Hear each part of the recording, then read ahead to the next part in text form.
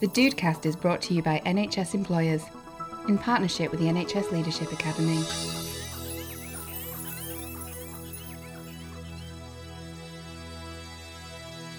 Hello, it's Paul Taylor. Welcome to the Dudecast.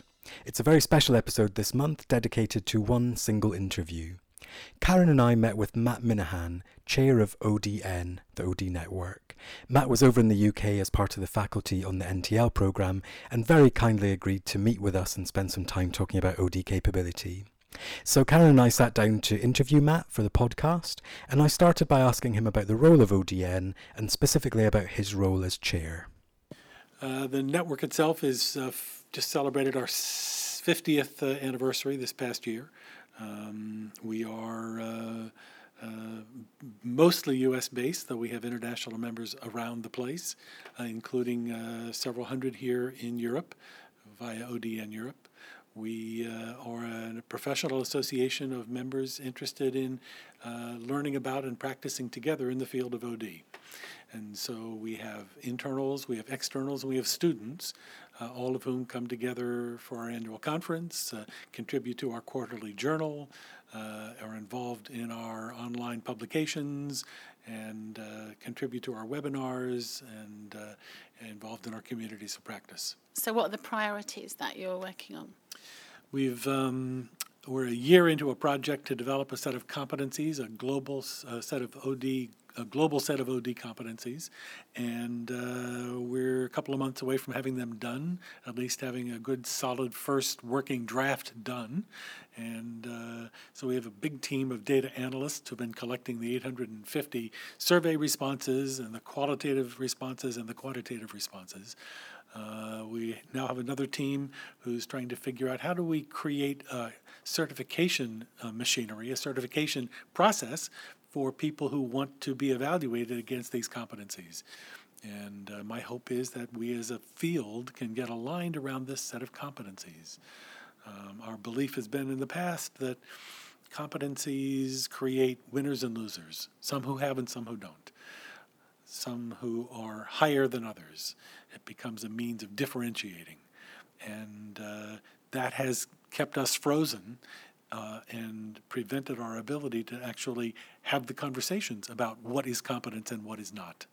And so my hope for our field is that we are over our kind of adolescent, and I would call it undeveloped need for undifferentiation, and would acknowledge that if we are to be truly effective in the world, we need to have agreement amongst ourselves and to be able to say to our clients and customers, this is who we are, this is what we do, and this is what we stand for. So can you talk a bit about what the model looks like at the moment? What does it contain? What's the flavour of it? It is quite different than models that have been published before. Our OD Network Global OD competency model has 18 different items in it, which have to do more with leadership in the system than with just being a process observer. Process observation is one of 18, but being a thought leader, being influential, being a trusted leader, being a skilled systems change agent are all among the competencies that are in this model. And when you look at the entire list of them, people typically say, oh my goodness, I've never thought of it that way. And that's exactly what we're looking for. We're looking for these to be things that people say, gee, yes, that's what I want. And yes, gee, that's what I want to be.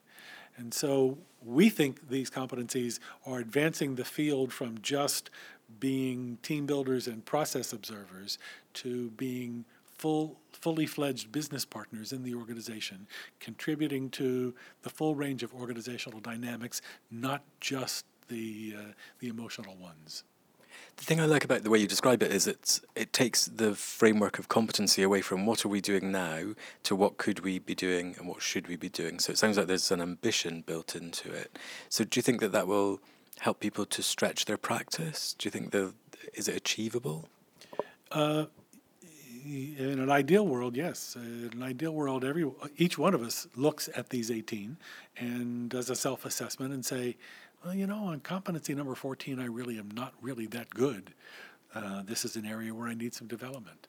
And that's the real power of the competency model, is it allows us to self-assess against an outside standard or framework and to say, well, of these 18, I really am strong at 3. I never really thought I'd be strong at 3, but when I look at these, I'm pretty good at that.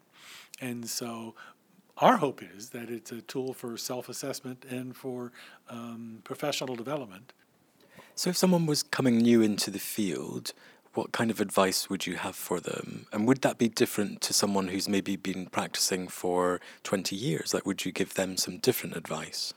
The 2 best portals into the field are from one of the advanced specializations in HR, leadership development, talent management. The other is via consulting firms. Smart young people are highly sought after in consulting firms, and typically a year or 2 in a consulting firm where they've got a good body of knowledge and some good tools for the practice will be the best way to then land in a client system in an OD role. So that's how to enter. Someone who's in the field, who's just learning the field, I would say work with people who are older and better, who can, at whose side you can do the work. One of the founders of our field, Herb Shepard, said, never do with 2 hands what you can do with 4. And so I'm far enough along in my career, in my consulting practice, that I always have 25, 28, 32, 35-year-olds working on my projects for me, and I'm able to spend 10 days in the UK knowing that I've got a team of 5 young consultants on my projects back at home, and I don't even have to check in with them because they're doing that well. So to a young person, I would say find someone old and study with them.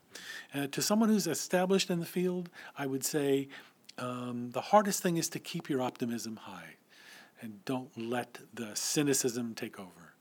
And so look for ways to continue to pursue professional development, look for ways to expand your knowledge, never give up on learning.